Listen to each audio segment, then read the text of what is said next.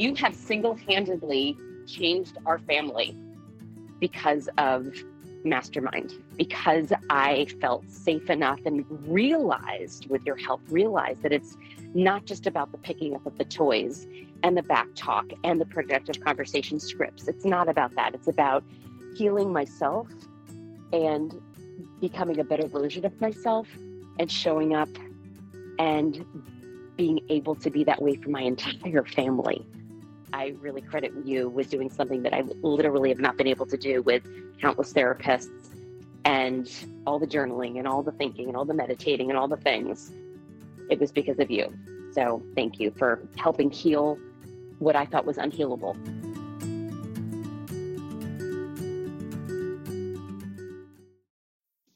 You're listening to the Mastermind Parenting Podcast with Randy Rubenstein, episode 49. Hey, podcast listeners.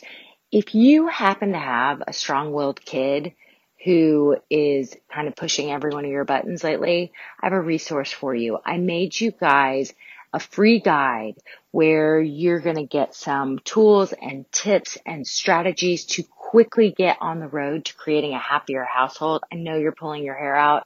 I wanted to make you something so you could start getting some quick wins and building some momentum. So if you want to grab your copy, just go to mastermindparenting.com/free guide, and I hope you enjoy it. My name's Randy Rubenstein, and welcome to the Mastermind Parenting Podcast, where we believe when your thoughts grow, the conversations in your home flow. Well, hi, podcast listeners. I have a special treat for you today. I'm calling the name of this episode Pacifiers and Pattern Disruption. So recently, I was checking in with one of my mastermind moms who I had an issue, I know, over the years where her kids were using pacifiers way past infancy, and she had kind of expressed that even though they used it to soothe themselves, and it was kind of this habitual thing, it was just not a battle she wanted to take on, and she had a newborn, and she was pregnant, and she had a hard pregnancy, and then she had a newborn. She just wasn't willing to take it on. And so she had two older boys that were, I don't know, when she first started coming to me, I think like almost just turning 3 and almost just turning 4. And so they were literally 1 year apart.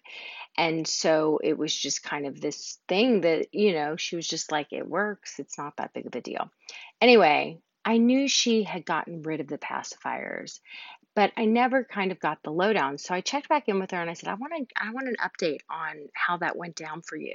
And she's kind of at the graduate level of my parenting programs. Like, she came in, she was in chaos, and then she has like taken major action, made the tools her own, and has really transformed her household. So I'm constantly kind of picking I'm air quoting my graduate level parenting students, picking their brains to just kind of find out what's working in their home, what feedback they have, and how I can kind of use their stories to help other people. So I thought it would be helpful for you guys to hear her update about pacifiers and how she went about disrupting this pattern. And even if you are way past the stage of pacifiers, what I want you to listen for here is, we get into patterns, and then all of a sudden, whether your child is 2 or 3 or 12 or 15 or 25, we all of a sudden expect our kids to do it differently. But the truth of the matter is that they were following our lead. We're the pack leaders of the family. And so if we haven't disrupted the pattern or know how to do it, like very rarely is the kid going to be proactive and all of a sudden, disrupt a pattern. I mean, I have heard parents say, oh, they just gave it up on their own, or they just gave up their thumb or their pacifier, or they just started sleeping through the night. It's no big deal. But I want to tell you guys, it's the rare child that does that. So what I'm constantly encouraging you guys to do is to lean into these difficult conversations. Like, no conversation is off limits. We can talk about anything and everything. We can disrupt a pattern. No one needs to be perfect. So what? This mom had said it. She was like, you know what? Yeah, in a perfect world, my kids at 2 and 3 and 4 years old wouldn't be soothing themselves with a pacifier. But in the big scheme of things, it's not that big of a deal. I'm not tackling that battle yet. And then when she was ready, she had the tools and the skills to be able to do it, to lean into the hard conversations, to pattern disrupt. And so I want y'all to listen to this and just kind of have all of that in mind and to think, what's not working for you, whether it's food or technology or kids not being responsible for their homework or not keeping their rooms clean on a regular basis, in somewhat regular basis. What pattern is needing to be disrupted in your household? And I hope this episode encourages you to do so. So enjoy. Hey, so Jack was 4.5 when he finally gave it up, and Max was about 3.5. And obviously we waited a very long time. But it just wasn't a battle, in terms of what I was willing to fight at that time with Sonny being born. And so the way that it ultimately happened was we had been talking about it, and my friend Sarah came into town, and her little girl Cindy was about 6 months older than Jack. And so Sarah told the story about how she gave up her passies and she gave them to the new baby elephants and the baby giraffes that were born at the zoo, and they mailed them in, and they got to go shopping for a little cuddly, like a stuffed animal. And so Jack kept telling me the story back, and of course Max would just kind of listen in. They were sharing a room at the time, and one day Jack said to me, or actually along the way he had said, I'm ready to throw away my babas. I'm ready to throw them away. And I would say, okay, I'm here to support you. Are you sure? And then he would say, no, I'm not ready yet. And sometimes I would even leave out the, are you sure? I'm like, okay, let's do it. Let's pick a time and do it. Do you want to do it right now, or do you want to do it later? And then he would get cold feet, and he would say, no, I'm not ready. I will tomorrow, or I will when I'm 5 or whatever. And so I'd say, okay, I know that you'll know when you're ready. So one day he said it. He said, I'm ready. And I said, okay. And I said, well, we need to mail them into the zoo, so we need to go get something to put them in. I said, do you want to go downstairs and get a Tupperware? And he said, yes. So he went downstairs, and he came back up, and Max was like, I'm ready too. I'm doing it too. And I was like, oh my gosh. Like, yeah, right.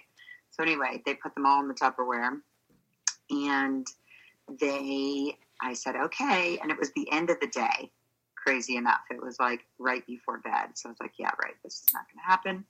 And then they put them all in, and I took them. I walked away, and I said that in a few days that we were going to go shopping for our cuddly. Oh, no, I'm sorry. I didn't. I said, okay, guys, tomorrow we're going to go and we're going to drop this Tupperware off at Imagination Toys, because they actually have a mailbox there. The mailman can pick them up, and then we can go get your cuddly. So the next morning happened. They totally did it. And I just didn't even hear a peep that night. So we went to Imagination. We gave them our babas. I would definitely recommend calling. We didn't. And she was very confused, but went along with it. And then they went shopping for a little cuddly. Probably got something else too, but I was totally willing to let it happen, and came back. And it wasn't the end of it, because Max kind of would be like, I miss my baba. And I would be like, oh, you miss it. And then Jack never said a word again. It was literally he was so ready. Max, it took about 2 weeks of him saying every night that he missed it. So I don't know if it was too premature, or if he just needed to go through that, but it worked. Hey, podcast listeners, if you're ready to take this learning to the next level and get some accountability and some hand-holding, I encourage you to schedule a call with me and hop on my calendar. And to do that, all you need to do is go to randyrubenstein.com/discovery. That's randyrubenstein.com/discovery. Can't wait to connect with you.